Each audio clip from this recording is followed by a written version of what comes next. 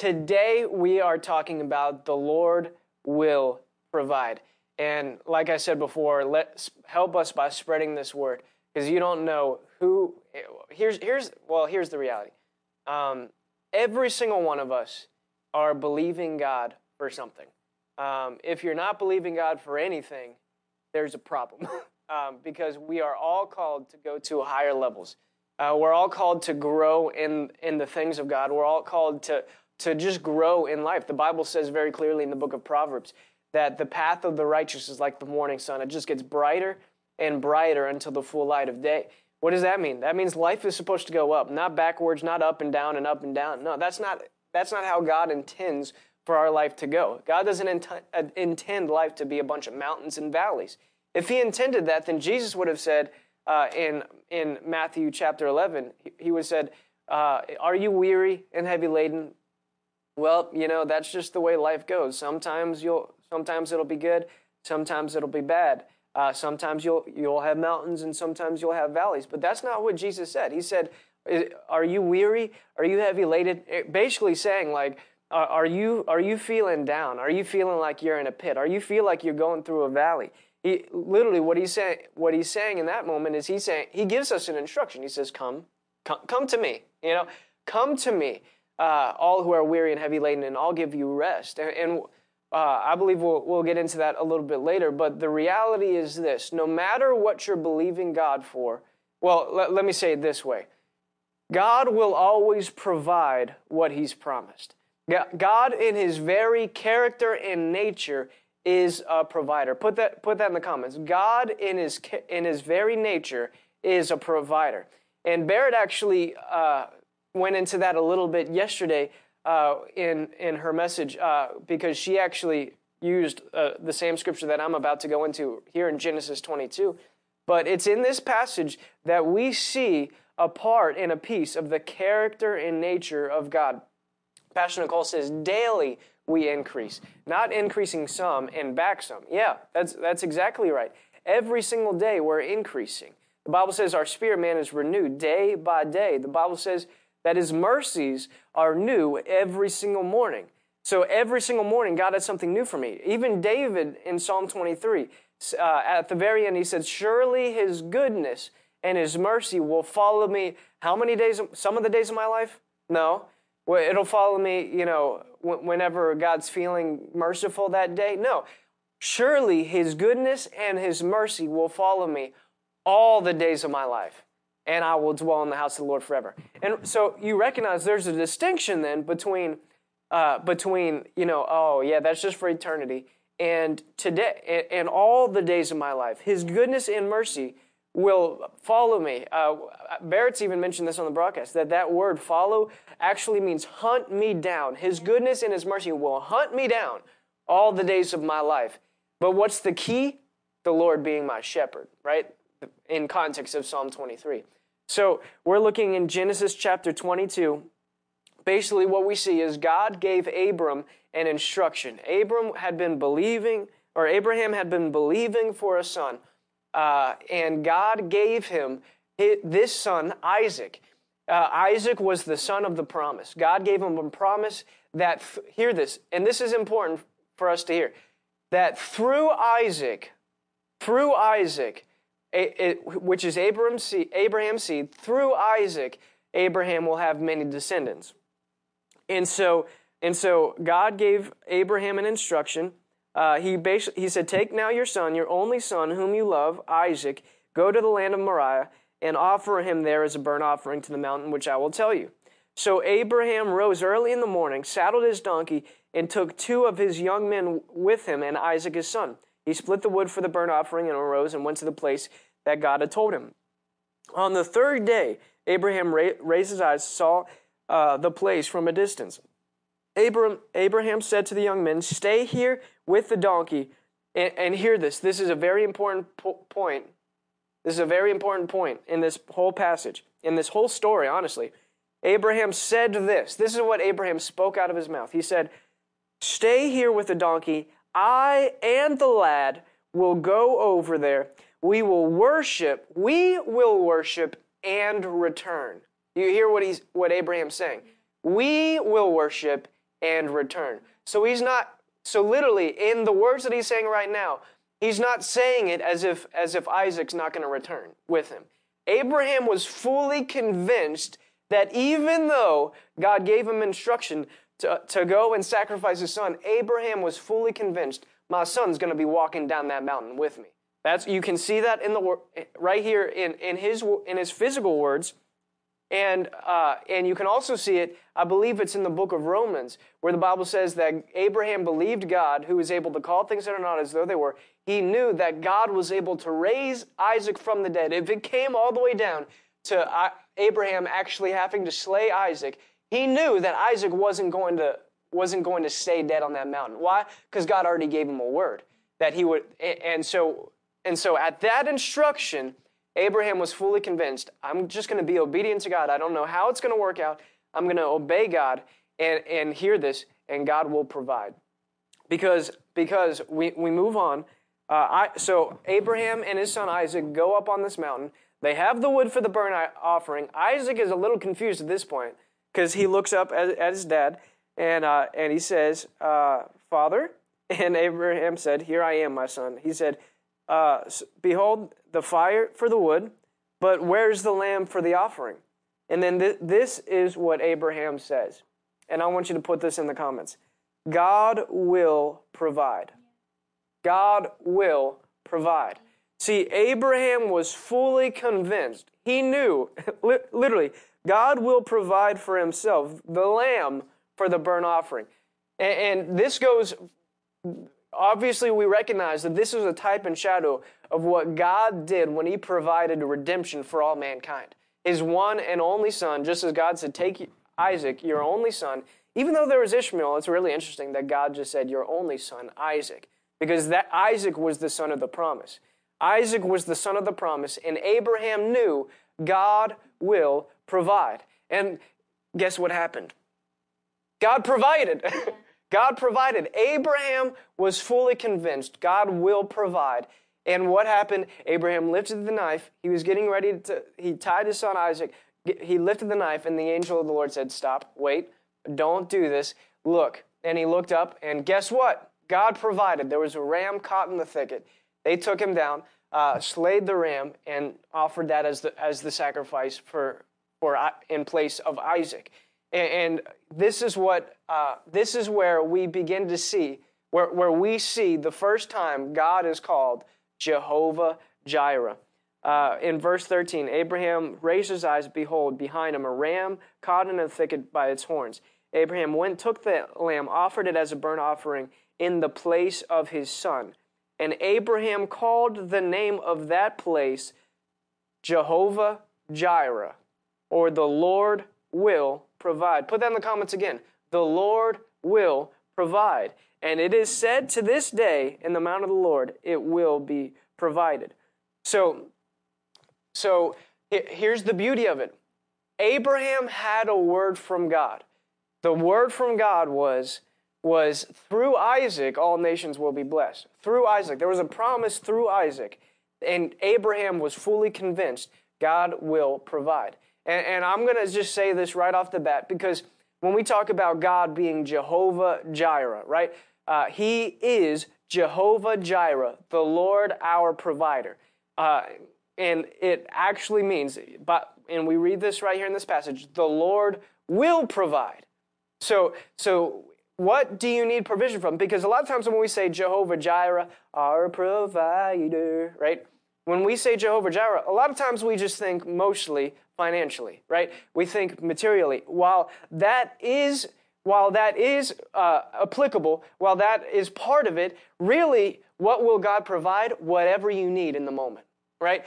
This is what God provides. Whatever I need in any moment and in any circumstance, if I have a need, God, the Lord, Jehovah Jireh, will provide my need. No matter what that need is, God will provide. Why? Because that's his character and that's his nature. He is a provider. In his character and in his nature, he is a provider. He's a good father. Jesus said it this way, if any of you, speaking to fathers, right? He said, if any of you fathers, if your son asks for bread, will you give him a stone? No. If he asks for fish, will you give him, I forget what he said, like a snake or something like that, right? Will you do? No, of course not. Of course not. And he said, if you then, being evil, know how to give good gifts for your children, how will your heavenly Father not also give good things to those who ask, right?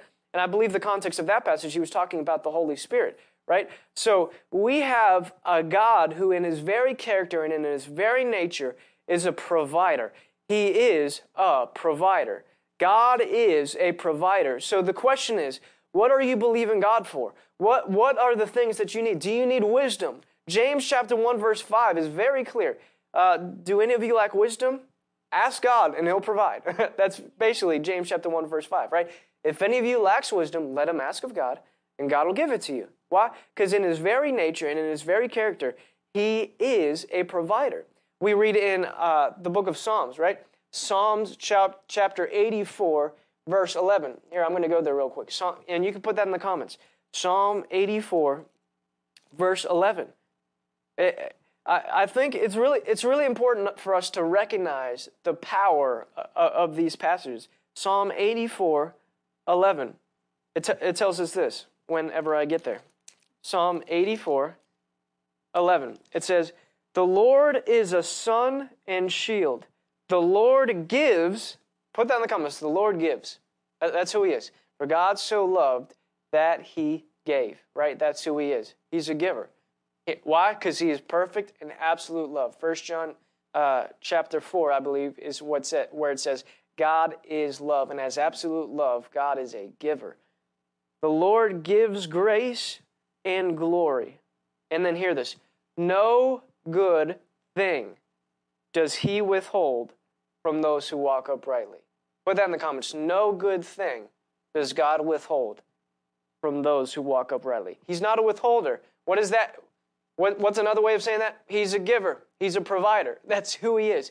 He's not withholding any good thing. That's not in his nature. That's not in his character. His nature and his character is to give. That's his character and nature. God in his character and nature, he's a giver. He's a provider. Now here's a great question then. If in his character and his nature he's a giver and a provider, why does it seem like he's withholding? Why does it seem like, why are there people with so many needs? Why do people die of cancer? If God provides it all, why are there people in third world countries dying of hunger and thirst and starvation? These are great questions that we need to ask ourselves. If God in his very character and nature is a giver, why are there people lacking? And I want you to put this in the comments. I don't remember who said this first, because I know for sure it didn't come from me, but this is a powerful thing to recognize. God doesn't respond to need. He responds to faith. God doesn't respond to my need. He responds to my faith.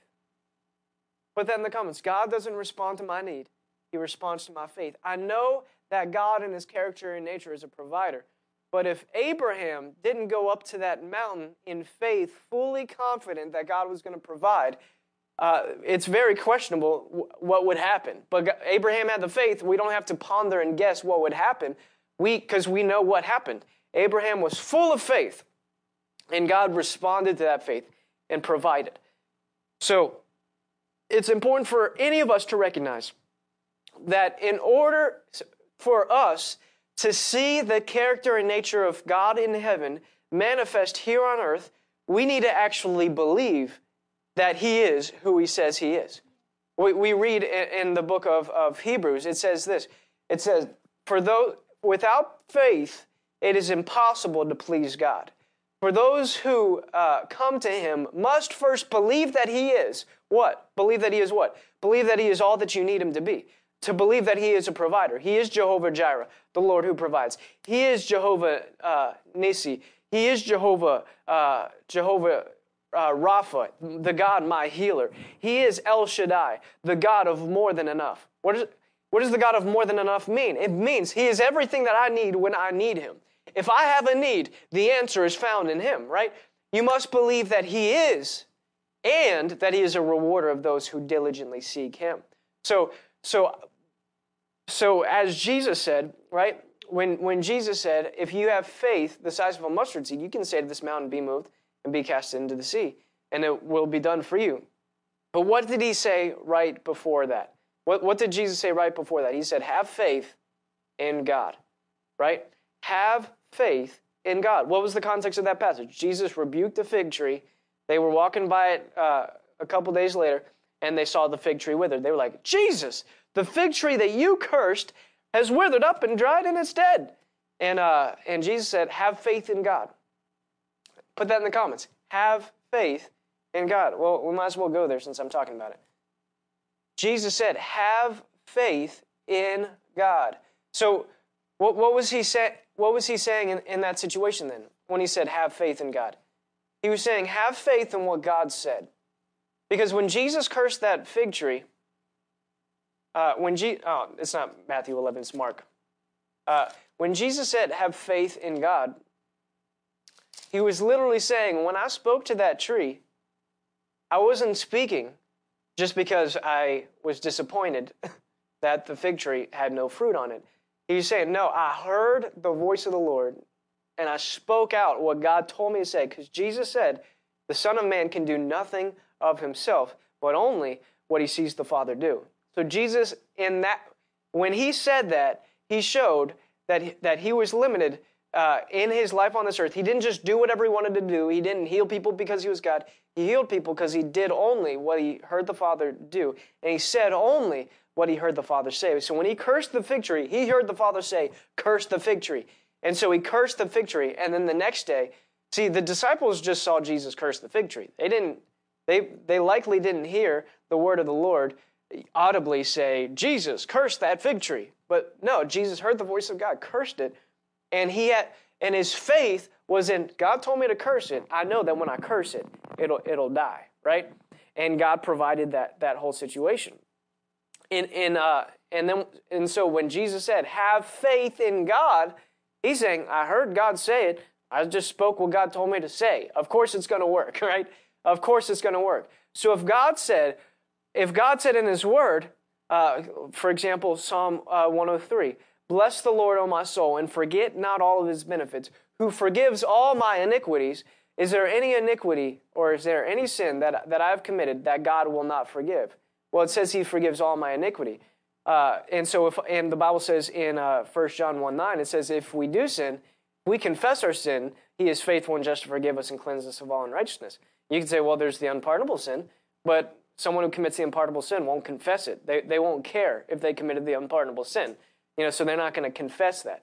But if we confess our sin, God is faithful and just. So right there we see God provides forgiveness and full restoration and redemption from sin, which is found through Christ. It's found through Christ. So that's provided. But the only way that I can take a hold of that is if I hear the word of God on it and believe the word of God on it, and I receive it by faith with my confession, right? Because Jesus said, if you have faith in God, for if you say, so what does that look like when I'm believing God for redemption and restoration from condemnation, from guilt, from shame, and from those things? The Bible says, confess your sin, God is faithful and just to forgive you and to completely cleanse you of all unrighteousness. So I can reach out and confess with my mouth that Jesus is Lord, believe in my heart that God raised from the dead. I'll be saved and redeemed from all that. Why? Because I believe what God has said. He is a provider. He'll provide all my need. If you're believing for something financially, let's look at this. Philippians 4:19. Turn with me to Philippians 4:19, and you can put that in the comments. Philippians 4:19. This is such a powerful verse. Philippians 4:19 says this, and my God will supply all your needs.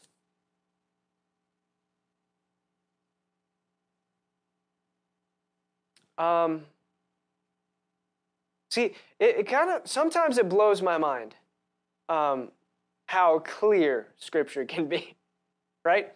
My God shall supply all your need. And hear this, put this in the comments. Not according to my need, but according to his riches and glory. See, he doesn't supply my need according to my need. He goes exceedingly abundantly beyond all I can ask or think. So he supplies my seed according to his riches and glory in Christ Jesus. But I will say this, though. See, because we already, if you're looking at this logically, well, there's people who have needs that it seems like they haven't been supplied yet. So why haven't they been supplied yet if God supplies all your need? The reality is this. Yes, God in his character and nature is a provider, but he will never force anything on his people. God will never force his provision on people. He doesn't. Pastor says it this way: I could have the best cookie in the whole world right here in my hand, but if I shove it down your throat and force feed it to you, you're not going to enjoy that cookie, right? And God's not going to, even though God provides the best for his children, he's not going to force it on his children. So when you have children saying, well, God doesn't supply all our needs, well, what about this? What about people in China? What about people over here? What about this? You're basically, when people start saying stuff like that, is they're walking by sight, not by faith. They're not walking by the word of God. They're walking by what they see with their natural eyes. And people who walk by sight and not by faith rarely ever see the power of God manifest. Why? Because they've blocked it off. God has never stopped being a provider. He's never stopped it. But people in their unbelief can block it from manifesting in their own lives. That's why the Bible says in James, remember when we talked about James 1:5, right? When it says, if any of you lacks wisdom, let him ask of God, and he'll freely give it to you without rebuke. The very next verse, James says this, but when you ask in faith, and don't doubt in your heart. Because the one who doubts is like a wave tossed by the sea, right? A double-minded man, unstable in all his ways. What's double-minded? What's the definition of double-minded? Well, maybe he'll answer, maybe he won't. Right? That's the definition of double-minded. He might answer, he might not answer. And this is what James says about those kinds of people. He says they should actually expect to receive nothing from the Lord. They shouldn't expect to receive anything from God. And in all honesty, they kind of don't. And that's why we see a lot of people with needs. It's not that God stopped being a provider. It's that they haven't put faith on the character and nature of who God already is. So what are you needing? Are you needing a vehicle? Are you needing finances just to pay this month's rent? Are you needing some joy and some hope and some peace, right? All of those things God is freely supplying to you. The Bible says in his presence is fullness of joy. So if you need joy, if you're feeling heavy, if you're feeling just joyless, that joy is provided for you by God. It's provided for you because in his presence is fullness of joy. When Jesus says, come to me all who are weary and heavy laden, I'll give you rest. What he's literally saying is, hey, your rest is already provided for you. You don't have to be in toil. You don't have to be struggling and striving through life. No, rest has already been provided for you. We actually read that in Hebrews chapter 4. We who believe do enter his rest. Why? Because we believe that rest has been provided for us. Whatever you need, whatever your need is, God can supply that need. So we see here in Philippians 4:19, right? And I know that God shall supply all your need according to his riches and glory in Christ. This is important for us to recognize. Why did Paul say that? Recognize also, the whole context of this passage is Paul's taking up an offering to the Philippian church. But it's important for us to recognize simultaneously that Paul didn't say that to just any church. He said that to the Philippian church. He didn't write that to the church in Corinth. He didn't write that to the church in Galatia. He didn't write that to the church in Colossae. He wrote that to the Philippian church. Why did he write it to the Philippian church? Because actually several verses later, Paul says this, but I rejoiced, this is Philippians 4:10, I rejoiced in the Lord greatly that now at least you have revived your concern for me. Indeed, you were concerned before but you lacked opportunity. Now, not that I speak from want, for I have learned to be content in whatever circumstances.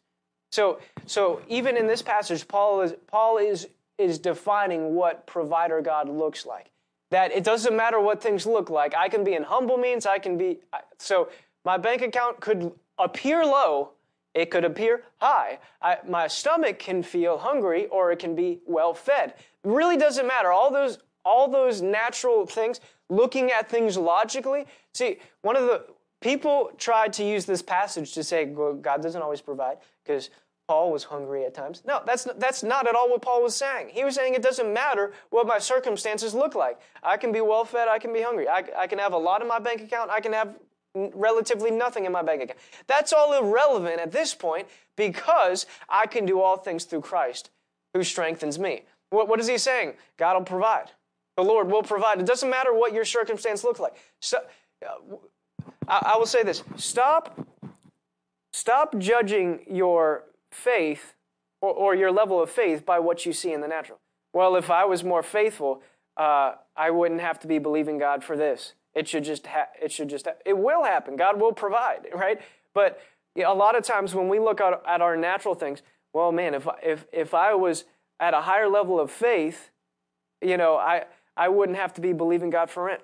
This is an important thing for you to understand. There will never be a moment in your life where you're not called to apply faith. Because the Bible says without faith, it's impossible to please God. So I should always be in a position where I'm believing in God, right? Why? Because I'm always believing God for more. I'm always believing God for increase. I'm always going to be believing God for something. I'm always going to be believing God for something. Because if I think that real godly faith is God bringing me to a place that I don't have to apply faith anymore, that's not faith. That's not godly faith. I will always need to apply faith in God. Even Jesus had to apply faith in God, right? Even Jesus had to do that. There will never be a moment in my life where faith is not required of me.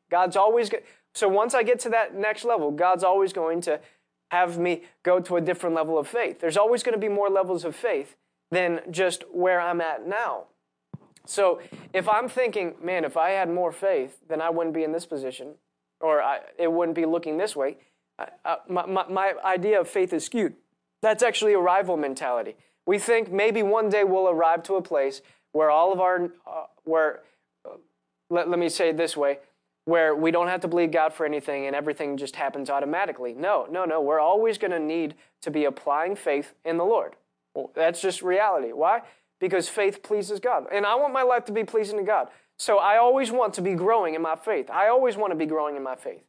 I always want to be growing in my faith. Put that in the comments. I always want to grow in my faith. And so what Paul is saying here is he's saying, really, my circumstance is irrelevant to the fact that my God will supply. But going back to the point that I was making, Paul said this in verse 14, "Nevertheless, you have done well to share with me in my affliction.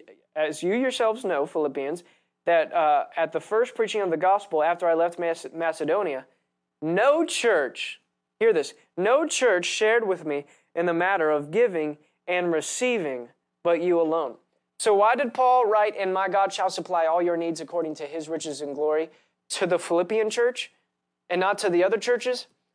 Because he said, no church had shared with me in the manner of giving and receiving, yet you only. See, the church of Philippi had a revelation. Hey, you brought this revelation of the gospel to us, and you're going out and bringing it to the world. We want to make sure that you have it. We want to make sure that revelation is going out into the world, and we want to partner with you. We want to partner with you. And so one of the ways that we can ensure that that God provides all of our needs, everything that we will ever need in life, one of the ways we can guarantee that is first and foremost, recognize and understand God is a provider, and God will provide.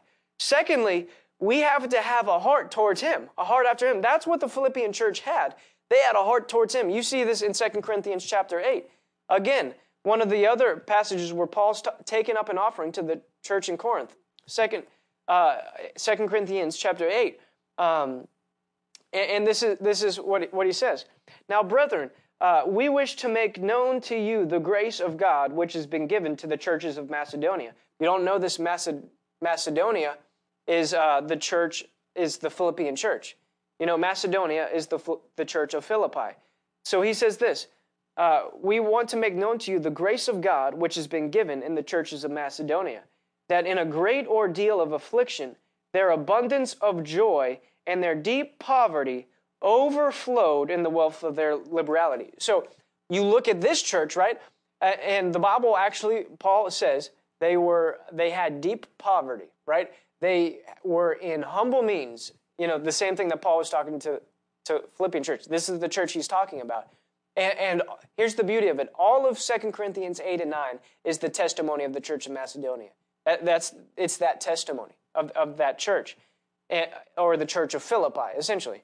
So they were in this position where they had deep poverty, but their heart, hear this, their heart was pure towards God. Their heart was all out towards God. They were like, basically, what Jesus said in Matthew 6:21, when he said, where your treasure is, there your heart will be also. He was saying, man, the church of Philippi, their heart was in God, and they proved it by putting their treasure in God. And so then he goes on to say this. So recognize, even when they were in a position of poverty, their heart was still towards God. Their heart was still pure towards God. And they purposed in themselves, God, I'm going to give to you. Hear this, not because I just want to receive. No, I want to give to you because my heart is pure towards you. Because my heart is pure towards you. And then this is what he says, for I testify that according to their ability and beyond their ability. What does that mean? They tapped into something. They tapped into something that went beyond what they were able to do themselves. Even though they were in a position of poverty, even though they were in humble means, because their heart was right, God was able to take them into deeper levels of giving. How were they able to give beyond what they were able? Because God supernaturally provided beyond what they're able. And then this is the whole testimony of the church of Philippi. Because then he just keeps talking. Paul just keeps talking and goes into 2 Corinthians chapter 9. Whenever he begins to say this, when you sow sparingly, you reap sparingly. But when you sow bountifully, you reap bountifully. What does he say? He's giving a testimony of the Philippian church. The same church that he said, and my God shall supply all your needs. He's saying they sowed bountifully, they reaped bountifully. He even said to the Philippian church back in Philippians 4, he said, and it's not that I desire the gift, but I desire the fruit that'll bound to your account. What's he saying?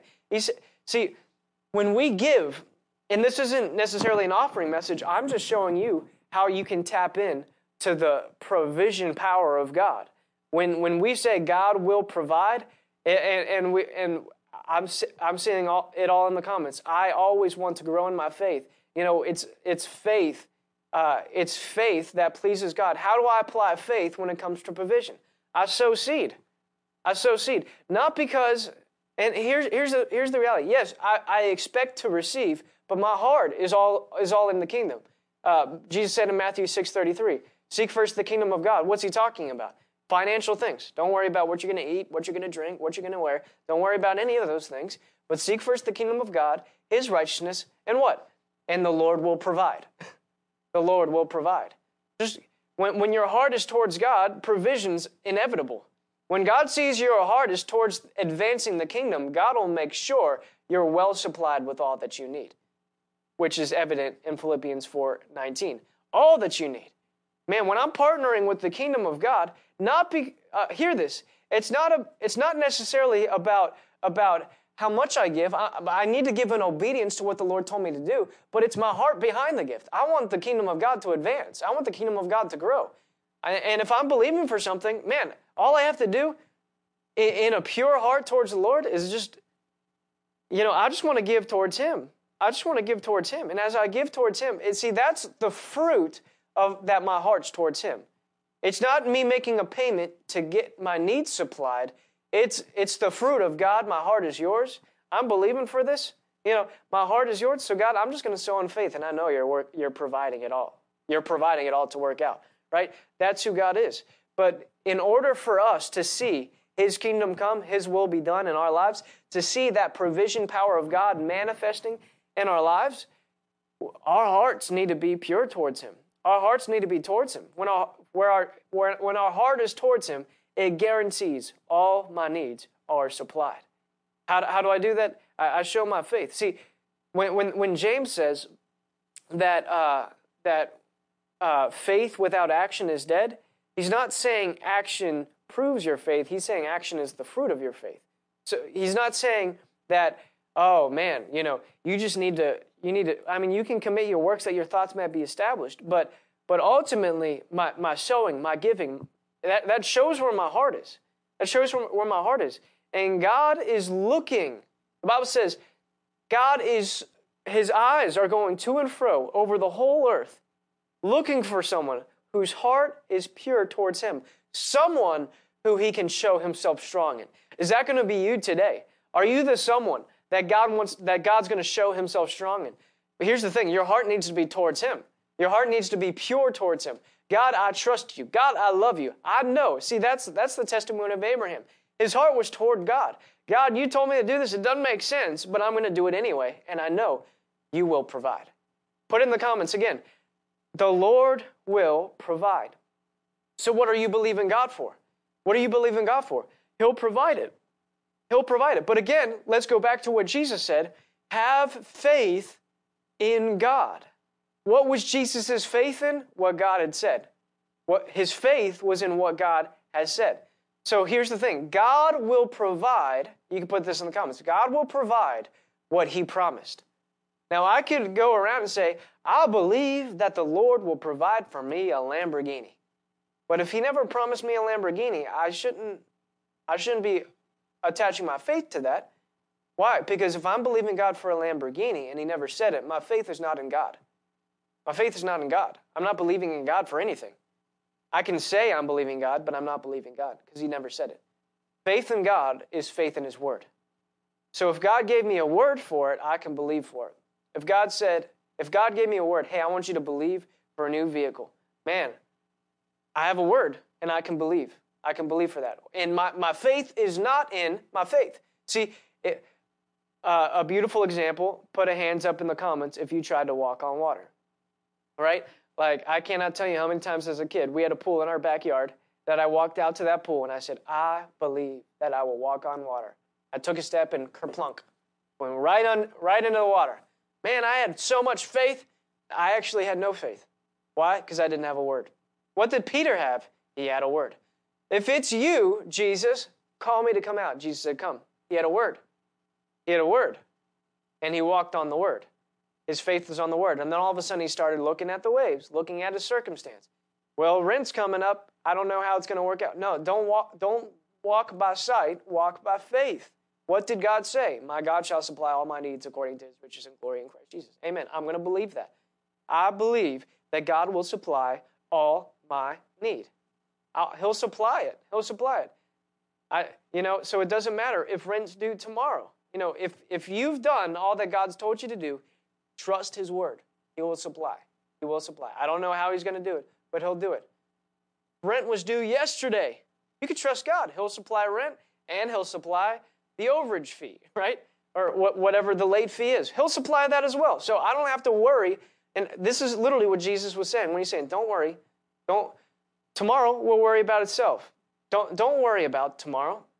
Don't worry about, am I going to eat? Am I going to drink? What am I going to wear? Don't worry about those things. What's He saying? No, just seek first the kingdom. It'll work out. It'll work out. That'll be a good thing to put in the comments. It'll work out. It's going to work out. Whatever it looks like, it'll work out. Kelly said, yes, ice. She walked on ice. Yeah. Amen, Kelly. There was one year that our pool cover got froze over, and I did walk across the pool cover, and my dad yelled at me. I'm like, how did you even know that I did that? I was amazed. And then he just told me to look out there, and there's footprints going right across the pool. I'm like, oh, that's how. Look, Mom just said, I've been believing for a Bashan puppy for several years, and literally just this week, I walked into a situation where a woman was selling a 10-week-old Bashan Frise. Look at that.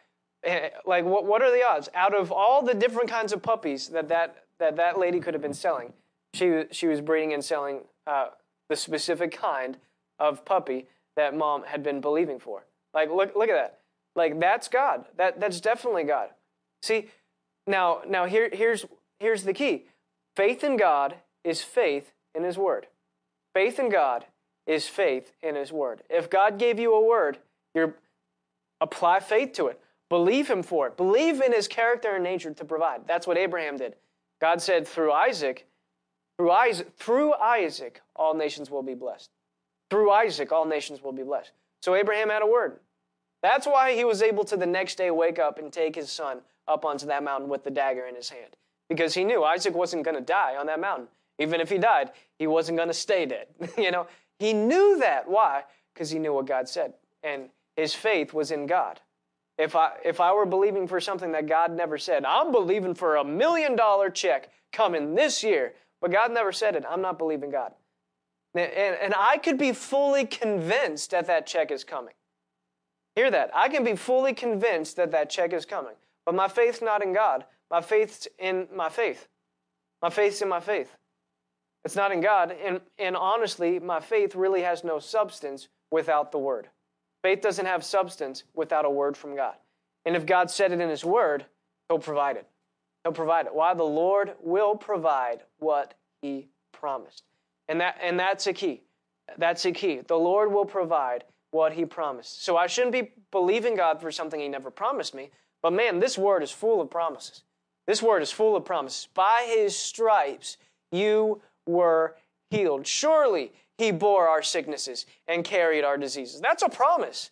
That's a promise. Forget not all His benefits, who forgives all my iniquities and heals all my diseases. That's a promise. I can believe God for that promise. So that's a word. That's a word that I can believe God for. So if I'm believing God that when a deadly virus, look at Psalm chapter 91. That psalm is full of promises. 1,000 could fall at my right side, 10,000 dying all around me. These troubles, don't fear the deadly pestilence or disease that strikes at noonday. Why? Because 1,000 might be dying all around you, but these evils will not touch you. That's a promise. That's a promise. Oh, no, it's just a song. It's just a song. It's not a book of promises. It's a book of songs. No, it's a promise. Either all of this is inspired by God or none of it is. Or if it's just the words of men. But I'm going to believe that this is the word of God. If God said it, I'm going to believe Him for it. Right? That's a promise. And I can stand on the word. If God said it in His word, I can believe that He will provide all that I need. See, that's the key. God will provide all I need. If I have a word on it, He'll provide it. He'll provide it. I just have to believe in His character and nature. Apply my faith to what He said in who He is in His character and nature. He's a good God. He's a sun and shield. He gives grace and glory. No good thing. Is healing a good thing? I would say so. Is sickness a good thing? I would say no. Right? No good thing does He withhold. But the caveat is from those who walk uprightly. From those who walk uprightly. Those who are pure and upright in heart. Blessed are those who are pure in heart, for they shall see God. They shall see God. Right? That's it. I need to believe that He's a rewarder of those who diligently seek Him. When my heart's towards Him, I'll diligently seek Him. If my heart is passive towards Him, I'll passively seek Him. And I won't see His goodness manifest. I need to have that fellowship with the Lord. Because how can I know what God wants me to believe for if I don't even know, if I don't even have fellowship with Him? When I'm in active fellowship with Him, I'll know what I need. The Lord is my shepherd. You cannot be... How can God be my shepherd when I can say I follow Him all I want, but if I'm not in fellowship with Him, how will I even hear His voice when He gives me an instruction? See, the Lord is my shepherd, I shall not want. What does that mean? He will provide all that I need. He leads me into green pastures. He leads me beside still waters, quiet waters. He restores my soul. He leads me on paths of righteousness for His name's sake. See, why do I believe that God not just is a healer, but He provides healing? Because for His name's sake, I want to make sure my life is exhibiting heaven on earth so that people can look at my life and give glory to God, not look at my life and question Him. I don't want people to look at my life and question God. That's not how it should be. In Deuteronomy 28, let's just look there real quick because I want to be able to make sure I read it accurately. Deuteronomy 28 verse 10 says this, so all the people of the earth will see. When people look at my life, I want them to be able to see. What do I want them to see? That I am called by the name of the Lord. I want people to tangibly see the goodness of God in my life. And when people tangibly see the goodness of God in my life, they'll give God glory. That's how my life gives God glory. When I'm in fellowship with Him, and man, we overcome by the blood of the Lamb, the word of our testimony. You read throughout the book of Acts, when did people glorify God? When they saw the power of God manifesting. Man, this man who was crippled from birth is now walking, and then they began to glorify God, right? It points people to the reality that the Lord will provide, that God is a good Father. Put that in the comments. God is a good God. My God is a good, good God. Yes, He is. My God is a good, good God. Yeah, yes, He is. He's a good God. Now, the question is do I live in the goodness of God? Because when Jesus said, and I'll say this as I'm wrapping up, when Jesus said in Matthew chapter 11, verse 28 through 30, come to me, all who are weary and heavy laden, and I will give you rest. That contradicts, and I want you to hear my heart when I say this, because I don't know who all's watching right now, but there's something that people say all the time that contradicts this passage. It's okay to not be okay. Now, going back to what Paul said, when Paul said, Paul talked about, I've been in humble situations, and I've been in good situations. My situation doesn't determine whether or not it's going to be okay. Here's the reality.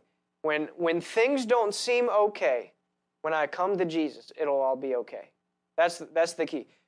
See, I would say when people say it's okay not to be okay, it gives off this idea that it's okay to stay there, but it's not. See, when it's not okay, Jesus gave me an instruction to come to Him. And when things are not okay, see, when things don't seem okay, I guess that's a better way of saying it. When things don't seem to be okay, I can come to Him, and I know that He'll make it work out, right? Because my God, or what's the passage say? It says, God works all things together for the good of those who love Him.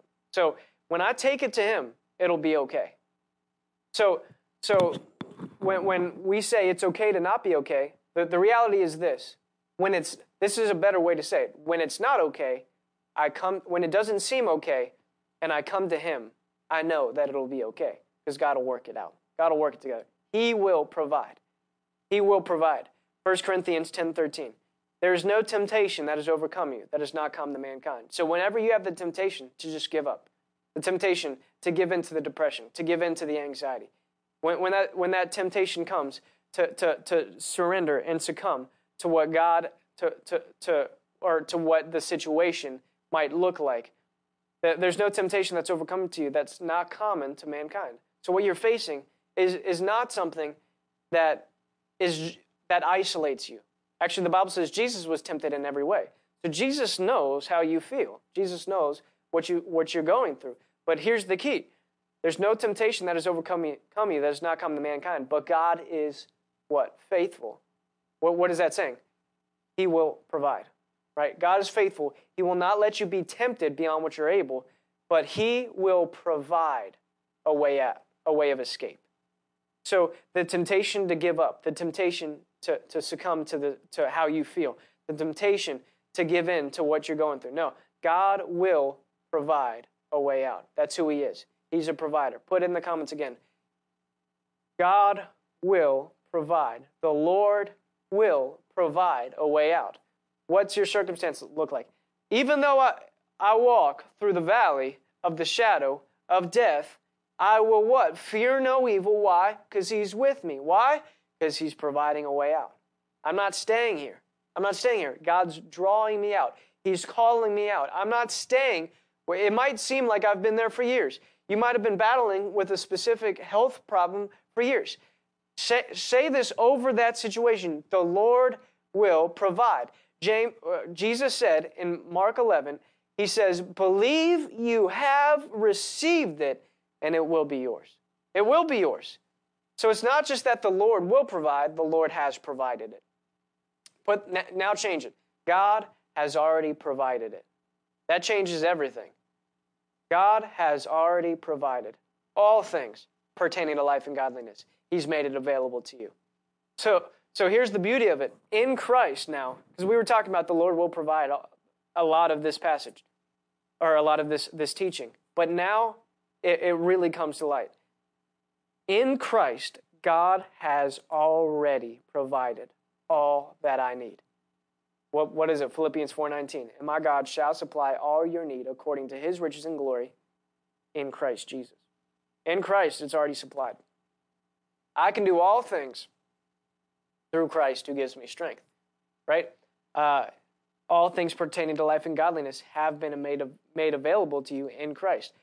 Thanks be to God who always leads us in triumph in Christ. In Christ, provision has been made. I want to give you one more passage, and then I'll pray for you. Romans chapter 8. Romans chapter 8. Romans chapter 8. Romans chapter 8, verse 32.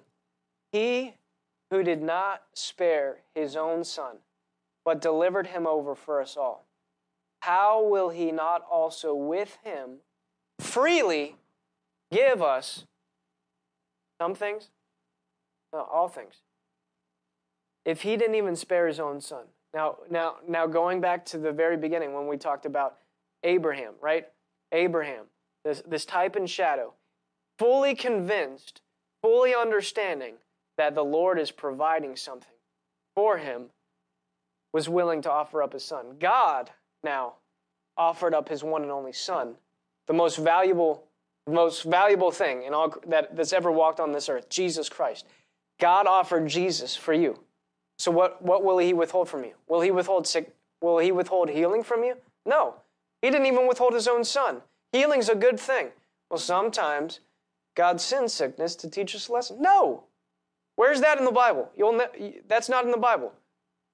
That's not in the Bible. The only time, I'm not going to get there, but that's not in the Bible. If sickness was God's will, you would have seen Jesus walk around and hear at some point in his ministry God say, hey, you see that person over there? They seem to be doing well, but they need to be taught a lesson. Go and give them leprosy. You just be like, okay. Jesus never did that. He never once put a sickness on a person. He only took it off of people. Why? Because he's good. And he doesn't withhold good things from those who walk uprightly. That's who God is. He's not withholding sickness. He didn't withhold his son. Why would he withhold a healing for you? We just need to believe in that character and nature of God. We need to put full faith in it. We need to put full faith in the reality that God will provide and supply what I need in this moment. You need to pay rent. God's not going to withhold that from you. Are you serving him? Are you doing things his way? Are you actively doing the things that God has called you to do? If you're a servant or a worker for God, the Bible says a laborer is worthy of his hire. So God's not going to call you and commission you to do something and not supply your need. He's not going to call you to do something and leave you lacking. Because if God said that a laborer is worthy of his hire, and he condemns workers who do not pay wages to their work, or if he in his word condemns bosses who do not pay wages to their workers, is God a hypocrite? Is God a hypocrite that he will withhold wages from you? No, Paul said it this way. What soldier goes to war at his own expense? If you're doing the things God's called you to do, he will ensure that your needs are supplied. He's not going to leave you lacking. He's not going to leave you lacking. He didn't withhold his son. Why would he withhold anything else from you? He wouldn't. He's not a withholder. In his very character and nature, he is a provider. He is a provider. He's a provider. In his very character and nature. And the devil will do whatever he can to convince us that God is a withholder. See that at the garden. What was he convincing Eve? What got Eve confused? The devil convinced her that God was withholding something good from her in that fruit. He said, "No, man, did God say that you can't eat from any tree in the garden?" No, he didn't say that. It's just these two. Oh, well, that's because the only reason he doesn't want you to eat that is because he's withholding something good from you. That's what plunged all of humanity into sin. was the idea and the concept and the philosophy that God is a withholder. But God, and that's a demonic thing. You want healing? Well, God might not give it to you. That's a demonic doctrine. That's a doctrine of devils. That goes all the way back to the garden. That's a lie from the devil that he's been trying to feed humanity since the beginning of time, is that God withholds good things. But he doesn't. That's not who he is. God is not a withholder. God is not a withholder of good things. But we need to put our belief and our faith in his character and nature, that he is a rewarder of those who diligently seek him, that he is withholding no good thing from those who walk uprightly. God is a provider. Why? Because he's good. He's good. Why? Because he loves me. Even when I was unlovable, he supplied his son. The greatest gift that he could ever give me. Even when I was an enemy of God, he supplied his son. So if he didn't spare his one and only son while I was an enemy, man, while I'm a child of him, what will he not supply for me? What will he withhold from me? Nothing, if he didn't even spare his own son while I was an enemy.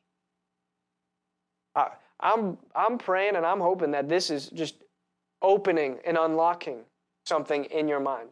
That, or at least, if anything, breaking off a demonic idea that maybe, potentially, God might be withholding something from me because I did something wrong.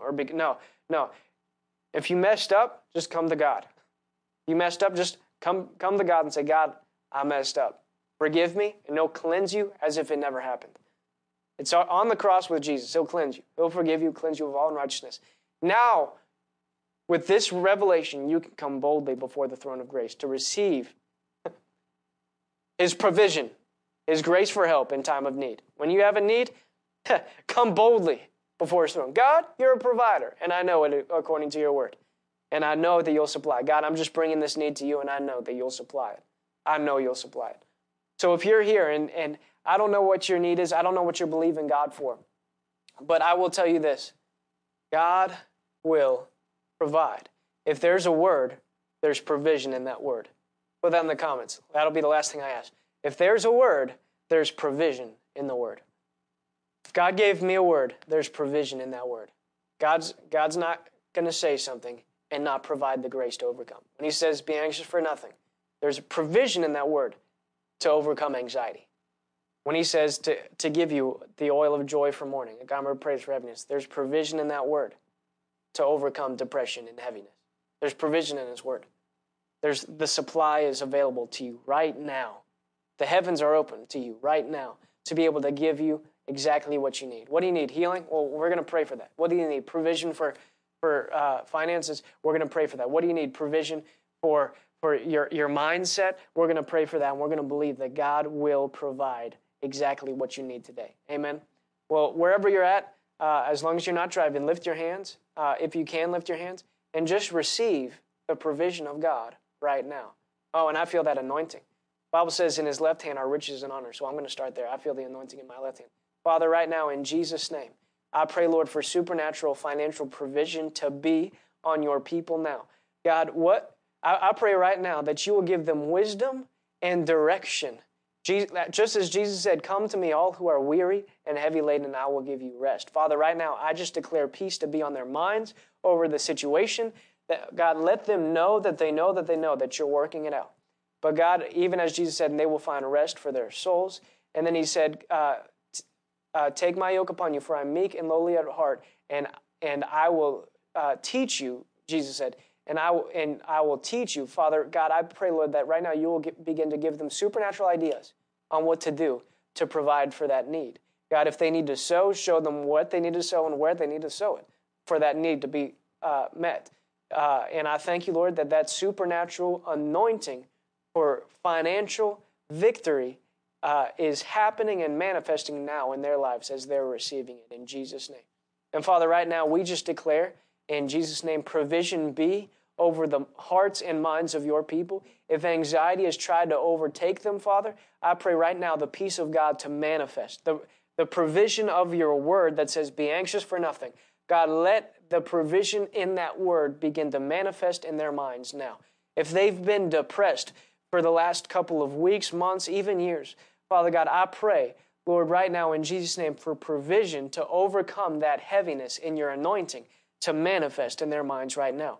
Father God, if they need healing in their body, God, according to your word that says by your stripes, they were healed. Father, I pray for the provision of healing to manifest right now in their physical bodies.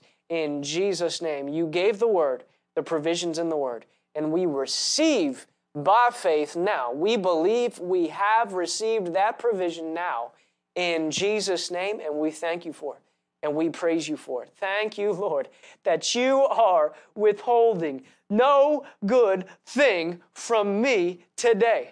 Your goodness and your mercy hunt me down today. Your mercies are new every morning, and that includes for today.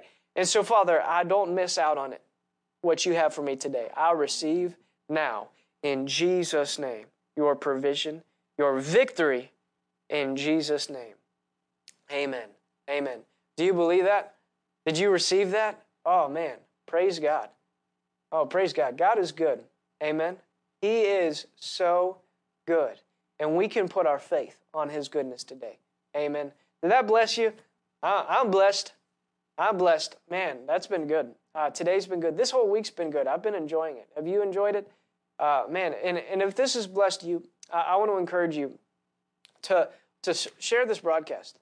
Spread the word. You know, if this ministered to you, if you're like, this is something that someone needs to hear, I want to encourage you to spread it, to spread this word. But anyway, with that being said, guys, we love you. We sow this broadcast into you. If the Lord's leading you to sow today, one of the ways you can sow is by spreading the word. But if the Lord's leading you to sow financially, if He gave you a word, even as we were praying, if the Lord was telling you to sow into this ministry, we wanted to give you an opportunity. If He told you to sow into another ministry, don't waste that seed here, because the seed is fruitful where God's told you to sow it, right? So I just want to pray over anyone who might be sowing today. And I'm going to pray for that same anointing, that it'll manifest in a harvest. So, Father, right now in Jesus' name, we thank you for every seed sown today. God, I pray, Lord, that those who give, I thank you, it'll be given back to them. Because Jesus said this. And if Jesus said it, I'm going to apply my faith to it. God, that when they give, it'll be given to them. Good measure, pressed down, shaken together. God, will men give back into their laps? The provision that they need will come back to them in Jesus' name. In Jesus' name. Amen. And I want to add this one other thing, especially when it comes to sowing. I heard Brother Creflo Dollar say it this way. He says, if what you have in your hand is not enough to meet your need, it's seed. And so if you're here and you're saying, man, I need to do this. There's this thing that I need to pay off, and I don't know how I'm going to do it because what I have is not enough. Then what you have is likely seed. There have been times when we had to pay rent, and we didn't have enough to pay rent. So we sowed everything that we had left. We're like, God, this isn't enough to meet the need anyway, so we're going to sow it. And what happened? God supernaturally came through, and our rent was paid off. So I want to encourage you, seek the Lord. If it's not enough to meet your need, ask God, is this seed? And do what He's told you to do. There's provision in His word. Amen. Well, guys, thank you so much for joining us today. I'm excited. We'll see you tomorrow at 11:30, but now we're going to hand it over to Abby to wrap up. Love you guys. Hey guys, this word was powerful. We've already had testimonies back of this is exactly what I needed to hear today. This is confirmation of what I needed to hear today. So you can do your part by just sharing this broadcast. Literally, it's just hitting a button, pressing the like button, sharing it to your Facebook, sharing it to your Twitter, sending it to someone that God puts on your heart. And that is one way that you can just sow into this word, but sow in to people as well. Minister to people. So seek the Lord. If there's someone specifically that God says, hey, I want you to send this to someone, seek the Lord on it and do it if He tells you someone. But until next time, we will see you tomorrow at 11:30. We're excited to see you. Bye.